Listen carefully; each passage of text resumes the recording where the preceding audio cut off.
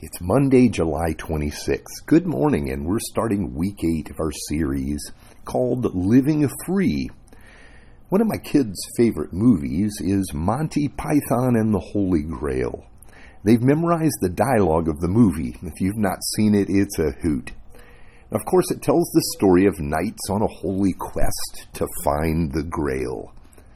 The best of the moments in the movie are often the side scenes, and one of those side scenes deals with a community that's trying to figure out if a woman is a witch.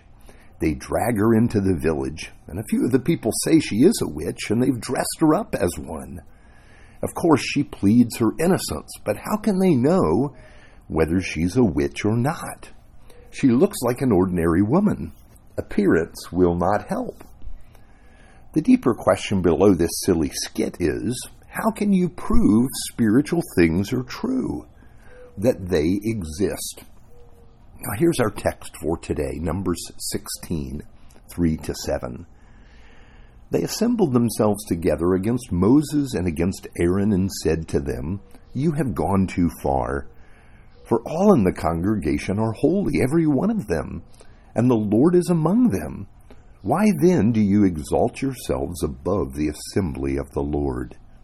When Moses heard it, he fell on his face.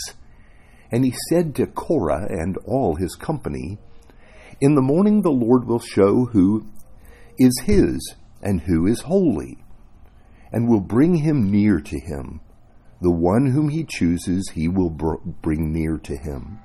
Do this, take censers, Korah and all his company, put fire in them, and put incense on them before the Lord tomorrow.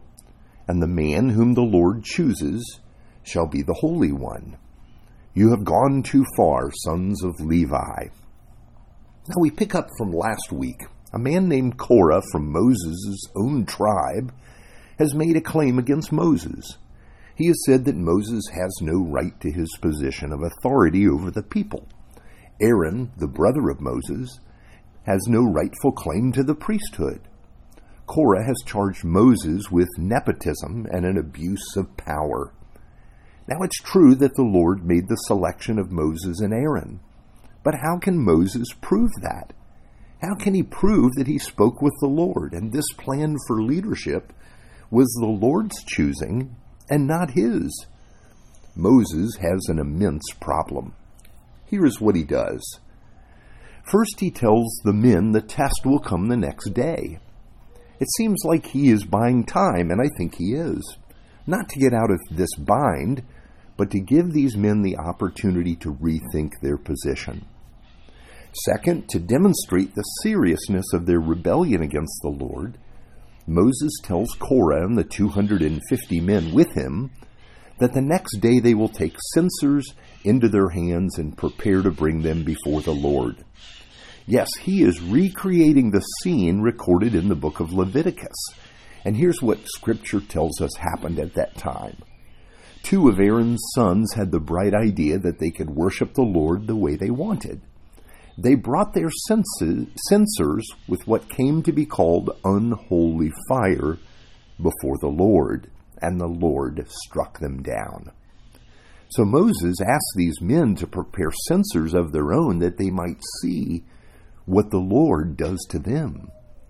You can imagine these men going back to their tents that night and rethinking their strategy. They might be willing to test Moses, but do they want to test the Lord? Now, going back to Monty Python, spiritual truths can be difficult to prove. The villagers finally came up with a completely ludicrous means of determining whether the woman was a witch. I don't want to spoil the movie for you, but I will tell you, it's not scientific. It's not even spiritual. Okay, yes, this is a silly story used to prove an important point. How can you prove God exists? How can we prove the spiritual truths of the faith? We may have a lot of evidence, but that's not the same as proof. Now back to Moses. This is the challenge he has. He knows that he cannot show the men the truth. The Lord must settle this. Back to the text, Numbers 16, 8-11. And Moses said to Korah, "Hear now, you sons of Levi, is it too small a thing for you that the Lord of Israel has separated you from the congregation of Israel, to bring you near to himself, to do service in the tabernacle of the Lord, and to stand before the congregation to minister to them, and that he has brought you near to him, all your brothers and sons of Levi with you? And would you seek the priesthood also? Therefore it is against the Lord that you and all your company have gathered together." You see, it doesn't make sense to Moses that this challenge has come. Here's why. All the tribe of Levi have a sacred place before God. Why are they wanting more? They will be the Levites forever. Why do they want more? God will settle the matter. Moses knows that he doesn't have to defend the Lord. How often do we feel we have to defend God, to make the case for him? Now, it's not wrong to tell people about the Lord. We have a story to share, and we want to encourage people to look to God. And yes, we want to put up a good defense for why we believe what we do. But that which is of the Spirit is spiritually discerned. So we look to the Spirit of God to reveal the truth, and for God to make himself known to people. Yes, God can reveal the truth to people about himself. People can only know him if the Lord decides to make himself known. How has the Lord done this in your life? How has he revealed himself to you and shown you the truth of the gospel? How has the Spirit revealed to you truths that you could not find on your own, so that you could understand the gospel and receive Christ by faith? Of course, there's history, the actions of God behind our faith. Jesus was born into the world. He lived in history. He died and he rose again and was seen by many people.